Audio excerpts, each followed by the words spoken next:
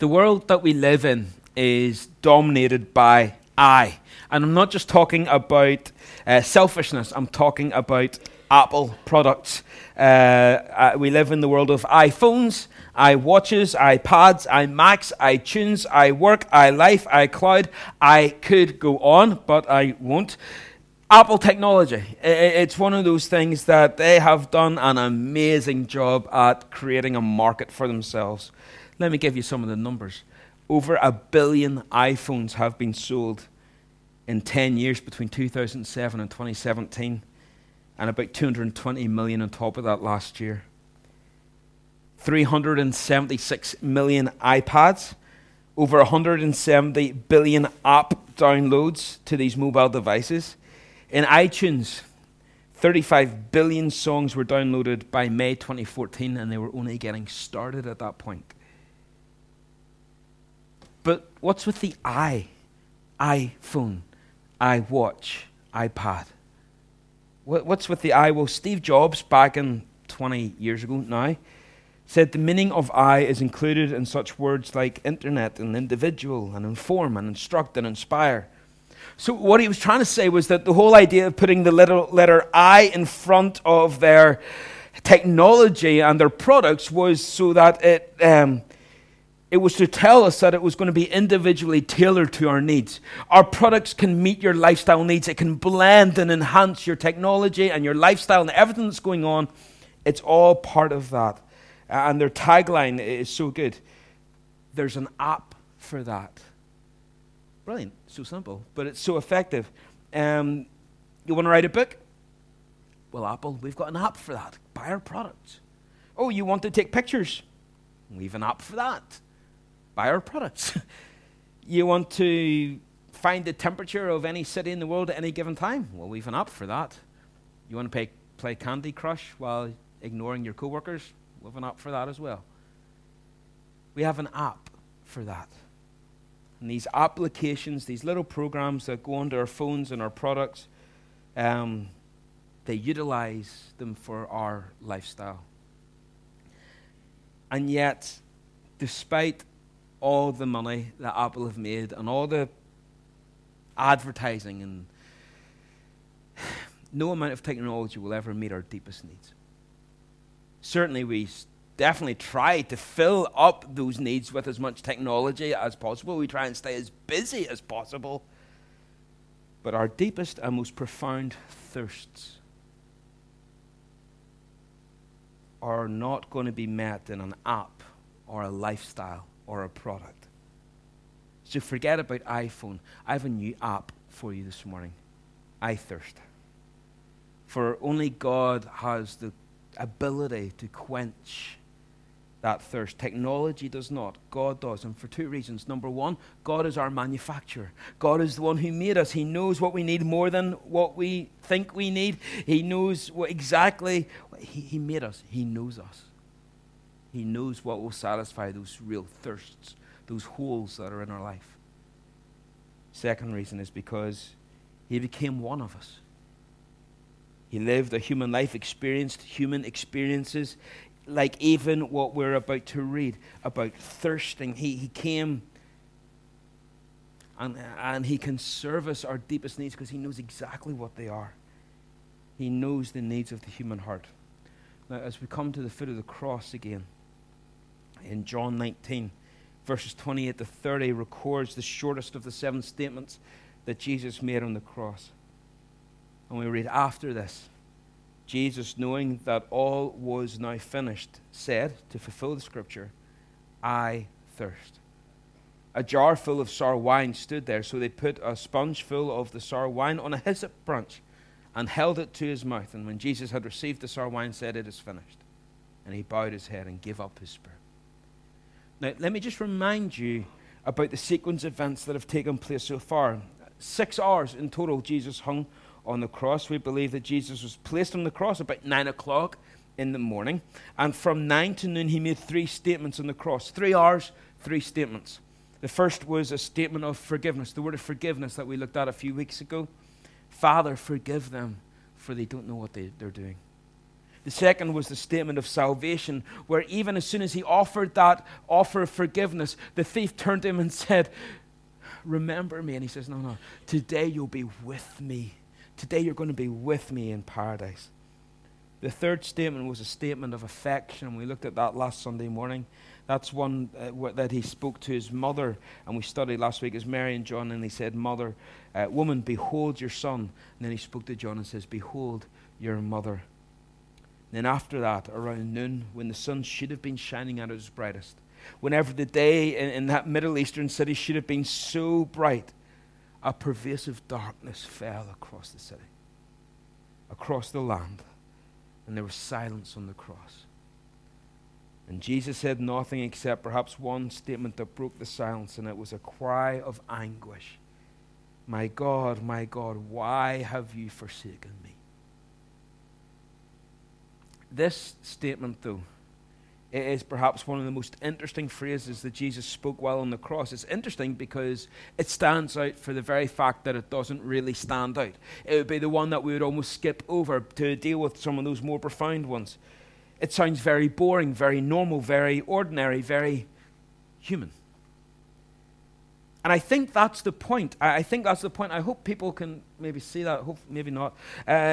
John records this to give balance to the rest of his gospel. Remember, all the gospels give us 4 different angles, 4 different pictures of what Jesus was like.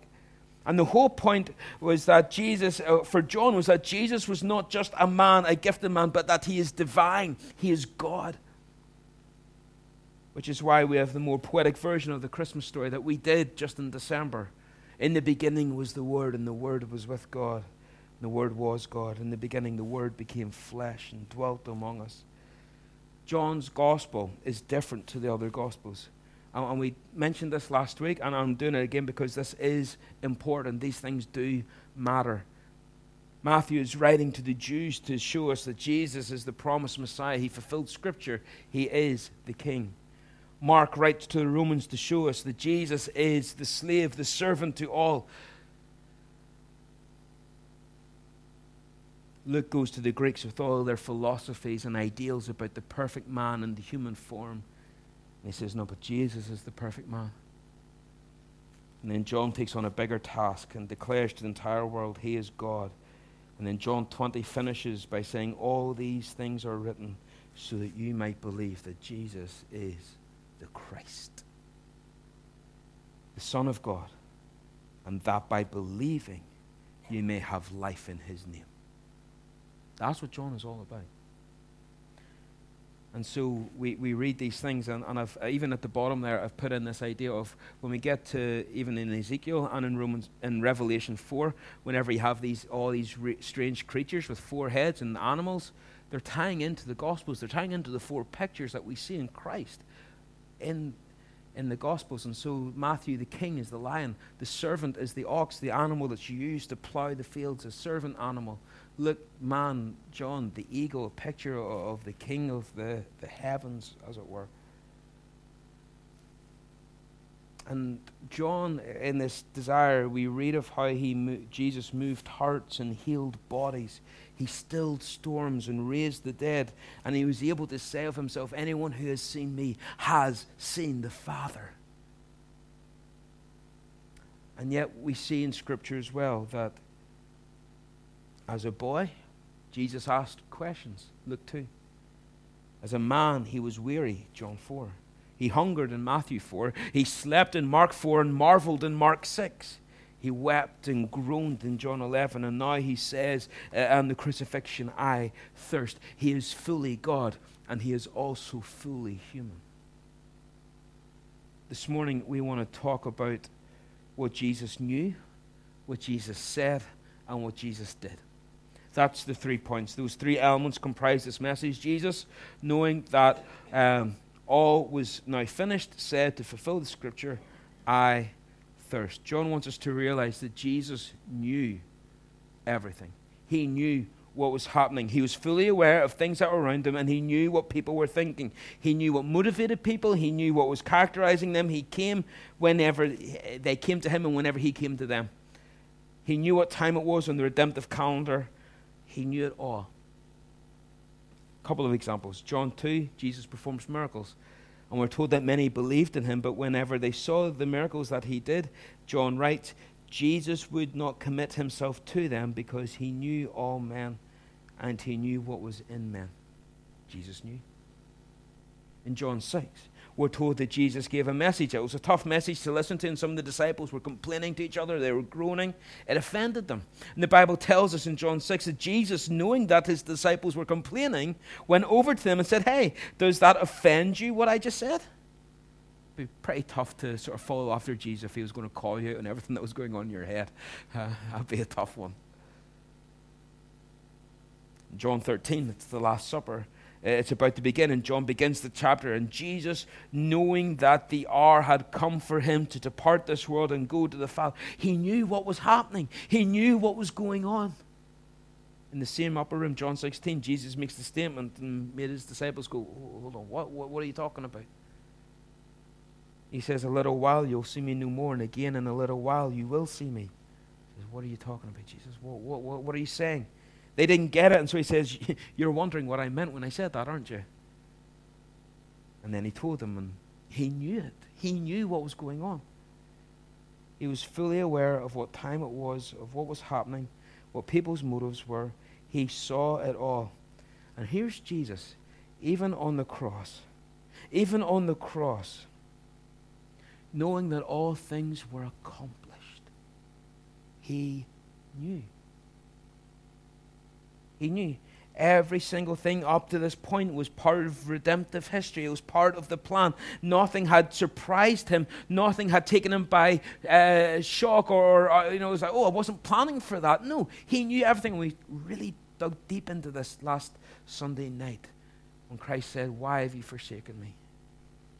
We went deep into that, and the beautiful thought of that God was in control. Even that lowest point, God was in control, which means that no matter what you're going through, God is still in control.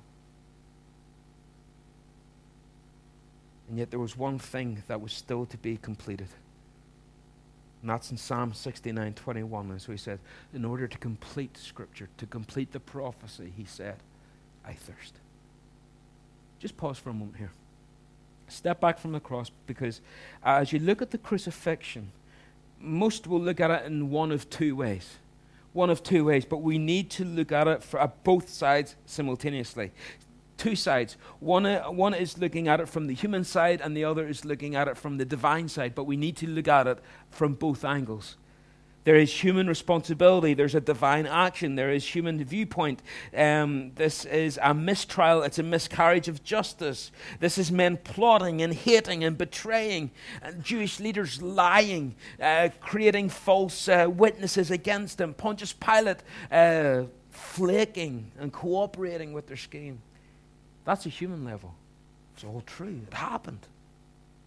And yet from the divine level, before the foundations of the earth, this was the plan. The Lamb who was slain. This was God's design all along. It was predicted all along. Psalm 69 is an incredible thing. It describes the suffering of the coming Messiah like Psalm 22 does. And in verse 21 here, it's on the screen. They gave me gall, or maybe your Bible will say vinegar, for my food, and to quench my thirst they offered me sour wine, or again maybe vinegar, but sour wine. Sour wine was all that they had at the cross. It was the cheap wine. It was what the soldiers drank, the legionnaires kind of hooch, or kind of homemade stuff, or whatever happened to be, the cheap stuff that teenagers would try and drink to get themselves drunk. They don't really care about the taste. They don't care about the quality. They just want the hit. And some of you are like, oh yeah, I know what you're talking about. And some, I'm worried about you. See me afterwards. But this is like the cheap wine. It's that kind of idea. It's the cheap stuff. And the soldiers were drinking it and carrying out their duties. And they offered it to Christ. Now it also says that they administered it to him with hyssop.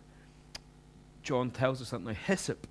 Hyssop is a weed that grows around Jerusalem. It's fairly common, nothing special. A long sort of stalk, and then at the top there's like these little buds that kind of all bloom up and out. It was kind of spongy in a sense, and they used that and they kind of sort of dipped the spongy bit of the hyssop, and they dipped it in the wine, and it absorbed it up through the petals, and then you're to try and drink it. So imagine getting weeds out and dipping it and then giving it to someone.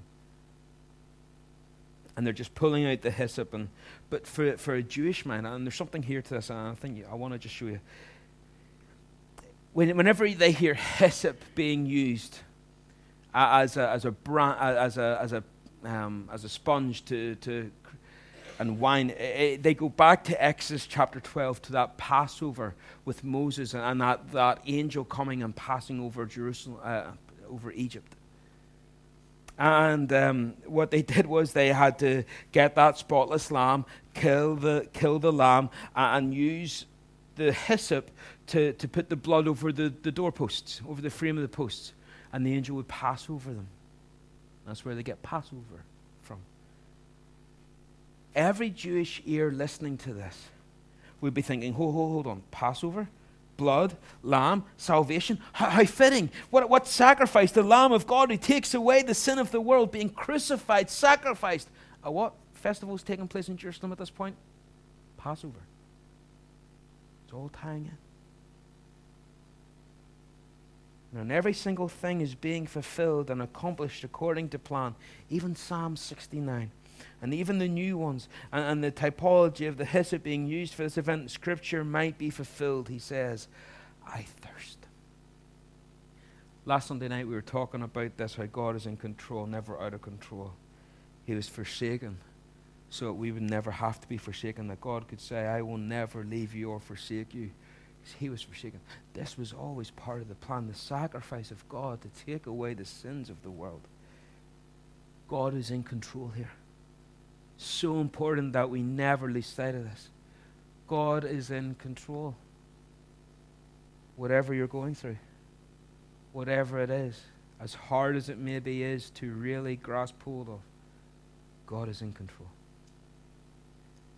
Now again, I want to step back from the scenes here and I want you to see something. Have you ever considered the relationship that Jesus had with the Scriptures? Notice how everything that he's been saying has been steeped in so much Scripture. Why have you forsaken me? Taken straight from Psalm 22.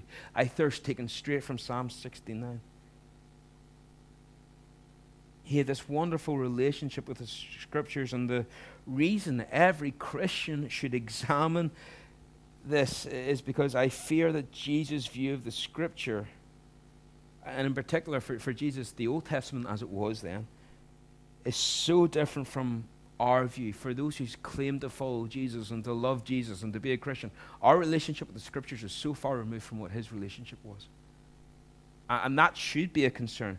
In 64 places in the New Testament, in just the Gospels, Jesus refers to Testament Scripture and always as the Word of God. And as always, it's something that was inherent and perfect and would never be broken.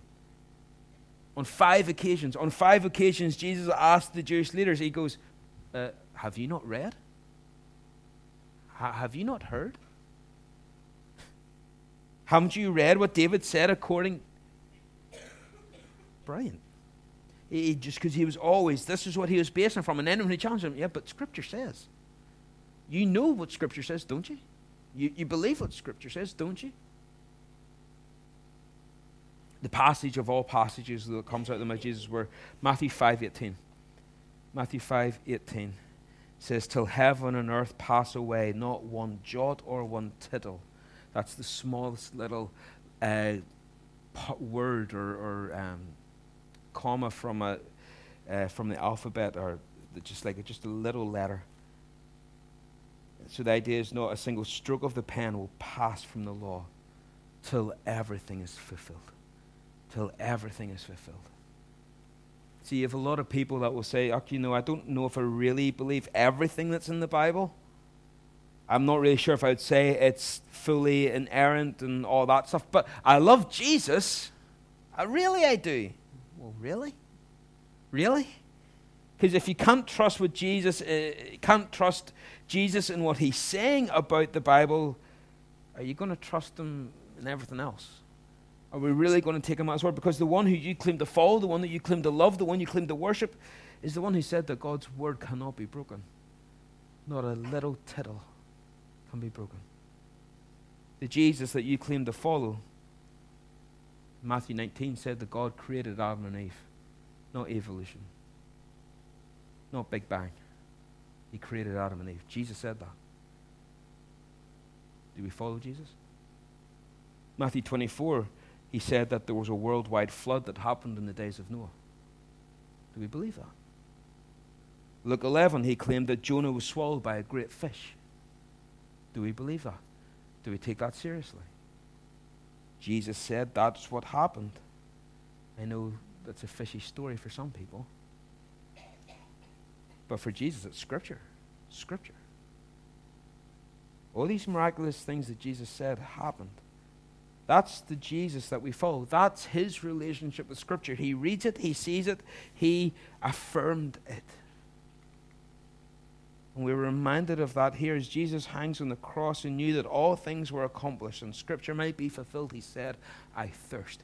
He hung on Scripture. He held to it firmly.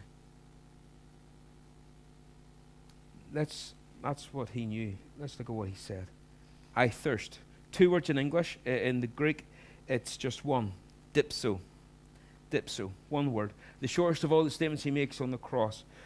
Now, when we hear those words, the veil is pushed back a wee bit more, and we understand something about the cross. First of all, the intensity of the cross. It reminds us that the victims of crucifixion went through an intense physiological phenomena of dehydration.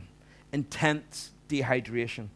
That the tissues of the body were being emptied of their fluids, and those tissues sent messages to the brain over and over again. I need water. I need dehydration. I need hydration. I thirst. I'm thirsty. Let me read you the words of Frederick Farrer, who wrote the classic work on the life of Christ, describing what happened at the crucifixion. He says, the unnatural position, that is, of the crucified victim, the unnatural position made every movement painful. The lacerated veins, the crushed tendons throb with incessant anguish. The wounds inflamed by exposure gradually gangrened. That is when the victim took several days to die. Jesus took hours. The arteries, especially at the head and the stomach, become swollen and oppressed with surcharged blood. And while each variety of misery went on gradually increasing, there was added to them the intolerable pang of a burning and raging thirst. Both he and other medical experts tell us that throughout the crucifixion, the victim having to pull themselves up, remember, if they're being nailed in, you're having to then use that wound to try and pull yourself up to breathe. And you're sinking down again and pulling yourself up to breathe. Agonizing. The muscles eventually would become paralyzed. The pectoral muscles in the chest, the costal muscles between the ribs, paralysis. And so it was easy to take in a breath, almost impossible to exhale. And the only way to exhale was to pull up painfully or to push up painfully on the spikes and let that breath out. It shows us that at this point in the crucifixion, almost the end, Jesus can't make many more words come out, and so he gives us one word, dipso. So I want you to imagine that we're told he's on the cross for 3 hours, and he says these other things in prayer to the thieves, to Mary and John. There's 3 hours of silence, and then the darkness falls over the land. And then out of that darkness, he screams, Eli, Eli, lama sabachthani. Dipso, dipso. I thirst. I'm thirsty now. I feel the fullness of it now. And it speaks of the intensity of the cross, but also the humanity of Jesus. See, it's ironic in so many different ways. Ironic that the giver of life is experiencing death, and the quencher of human thirst is the one who says, I thirst. He said in John 7, if anyone is thirsty, let him come to me and drink. And now he is thirsty himself. The speaker of the world has parched lips. It's the humanity of Jesus. I've discovered something about evangelical Christians. And it's not universal, but I think it's common. We're very good at defending the deity of Jesus. We're not always very good at defending the humanity of Jesus. But did you know that the first assault on the Christian religion, on Christian doctrine, the first heresy to come into the church was not an attack on the deity of Christ. It was an attack on the humanity of Christ, called Gnosticism. And so because of the whole debate, and theologians introduced us to a new term. Here's the term, the theanthropos. Theanthropos. Jesus Christ is the theanthropic Son of God. Comes from two Greek words. Theos, meaning God. Anthropos, meaning human. So Jesus is 100% God, 100% human. Not 50-50. Not varying depending on what was going on. Well, when he was doing miracles, then kind of the percentages leant over towards the theos bit, and when he was dying, it leant over towards the anthropos side. No, that's not how it was. He was both 100% God and human. Now, do I get this? Can I fully understand this? Can I wrap my head around this? I don't get it. I still don't get it. I have got to confess that, all right? So, it's like, I can't turn and say, oh, man, see this whole thing about the nature of God? Still can't do that. I can't do that. That's why Paul said in 1 Timothy, great is the mystery of godliness. It's a mystery. Can't fully understand it. That's why Isaiah, I love this, he says, he just puts them both together. For unto us a child is born, human. For unto us a son is given, God. And his name, singular. A son is given, a child is born, but his name will be called Wonderful Counselor, Mighty God, Everlasting Father, Prince of Peace. Both natures are included in this prophetic single verse, and here is Jesus dying on the cross as a thirsty man. The word of suffering shows us the intensity of the cross, the humanity of Jesus, but also the humility of Christ. Paul said in Philippians 2, Jesus humbled himself to the point of death, even death on a cross. He humbled himself. Jesus became at this point our sacrifice, our substitute. He humbled himself. What does it mean that he humbled himself? What does that mean? How does this show his humility? What way? How does it work out? Well, one thing is the fact that he was offered sour wine. Not once, but twice. When you go to Matthew 27, we're told that at the beginning of the crucifixion, as they were making their way up to the place called the skull, when they were making their way up to Golgotha, then he was offered wine mixed with gall or with myrrh. And he refused it. He turned it down. He refused it because gall, that myrrh, is a painkiller. It had a narcotic effect on the body, and it deadened the pain. And so basically what was happening was, as he was going up, there was people in the crowd, maybe even soldiers. They were trying to get the people who were being crucified drunk. They were trying to get them high. They were trying to get them stoned. And the idea was that it would to increase the length of their agony. It would increase the length of how they would suffer by numbing some of the pain. And so Jesus refused it. He turned it down. Why? Because he wanted to make sure that his senses would be undiminished. He wanted to feel the full wrath of God so that he could feel it all, take it all. But now all things are accomplished. All things have been fulfilled. And so he takes the sour wine now to quench his thirst without the narcotic involved. And it shows his humility. Remember, on the night he was betrayed in the Garden of Gethsemane, Jesus prayed this prayer, Father, if it is possible, let this cup pass from me. Nevertheless, not my will, but yours be done. The cup he was speaking of there was the cup of suffering. Jesus wouldn't let any human cup diminish the cup of suffering. And so he pushed it away. He refused it at first, but now he takes it without the narcotic. That's what Jesus knew. That's what Jesus said. Let me close very quickly with what Jesus did. Vessel of sour wine was sitting there, and they put the sponge on it. Matthew will be dealing with this then on Friday. He said, it is finished. He drank the cup of suffering, and now he drinks a cup to quench his thirst. He becomes the sacrifice. He becomes the substitute. What did Jesus endure on that day? He endured darkness for 3 hours. He endured separation from his Father. He cried, why have you forsaken me? Momentarily, he was separated from the Father in close fellowship. Darkness, separation, burning, raging thirst. What would that sound like? Darkness, separation, burning thirst. To me, that sounds like the descriptions of hell. Sounds like the separate. When we go to the parable of the rich man and Lazarus, we get this idea of the thirst in hell.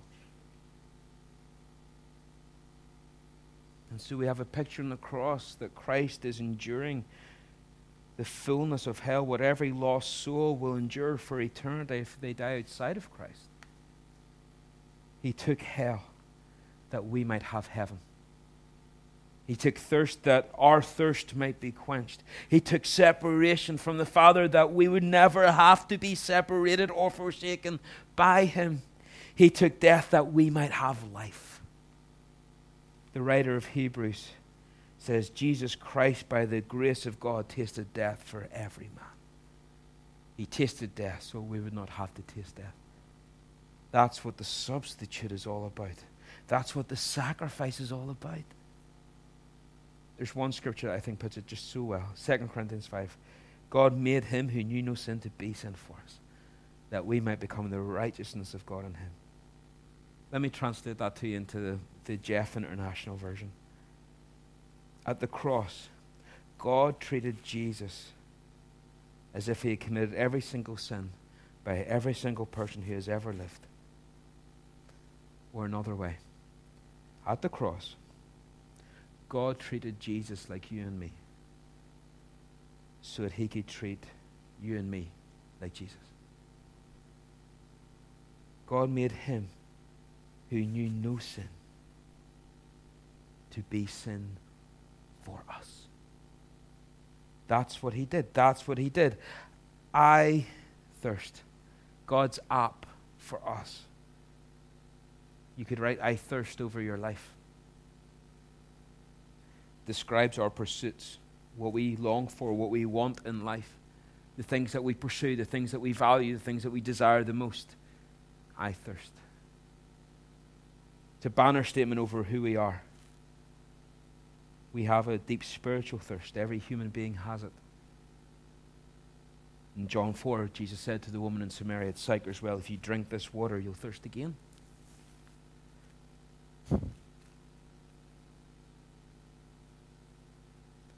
We pursue material things. We pursue popularity. We pursue money. We pursue holidays. We pursue fame and fortune and friendships. And you'll thirst again. It will not satisfy. It will not quench that thirst. We need to go for the one who said, I thirst. The man on the cross. One final thing just as we close. It's fascinating when you think just a couple of months before Christ's crucifixion, we're in the same city of Jerusalem, a couple of hundred yards away from the temple.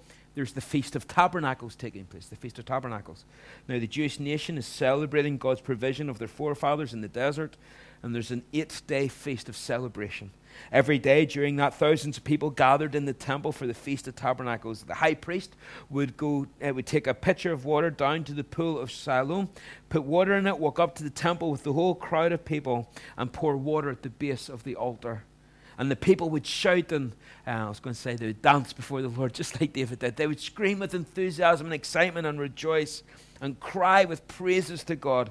All symbolic that God brought refreshing water out of the rock in the wilderness and provided for the people and great-great-great-great-great-grandparents or whatever it was. Every day at the temple, they did that for 8 days, except on the last day. On the last day, what John calls the great day, the 8th day of the feast, the priest took the pitcher down to the pool and walked up to the altar twice. The first time, there was the shouts and the joys and the jubilation as there had been the previous 7 days. But on the second time as he walked up from the pool of Siloam, it was a time of complete silence. There was a hush over all Jerusalem. And as the people would meditate on God's goodness in the past by quenching the thirst of their forefathers, but anticipating the coming Messiah who would eternally quench their thirst and meet their deepest needs, the coming Messiah. As they were meditating, in the silence, we are told in John 7 that Jesus, in the middle of this silence, as they were meditating the coming Messiah, he stands up and cried out, "If anyone is thirsty, let them come to me and drink." And all heads went whoosh. Who said that? You know, it's just like church. You know, you're supposed to be quiet in church. You're supposed to behave in church. Someone shouts out, "Whoosh." Who said that? Where did that come from? He did that. He said that. What's going on?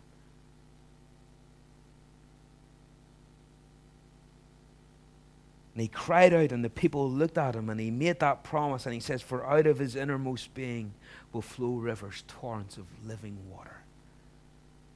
If anyone is thirsty, let them come to me." What's the last invitation of Scripture? In Revelation 22, whoever is thirsty, anyone got a deep longing that they haven't managed to fill?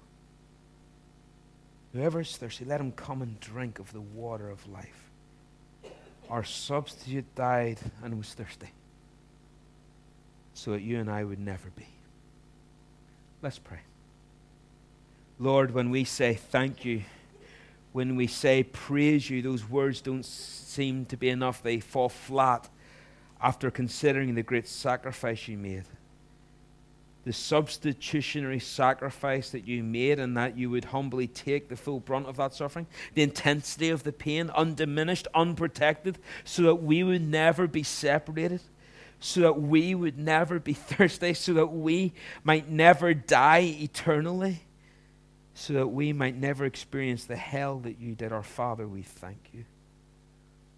And then I pray for anyone here who has never said yes to Jesus, to the real Jesus, not some version that they've imagined, but the one who longs to be in control of their life, to stop the rebelling heart and to draw them in, to call them a son, a daughter, that they might never be forsaken, that they might never be abandoned, that they might never be thirsty again. Lord, I pray that even in this moment, in this stillness, in this quietness, Lord, that they might say yes to you. Lord, that they would repent of their rebellious ways, of trying to fill up these broken cisterns in their lives that just can't hold any water, that keep them thirsty time and time again.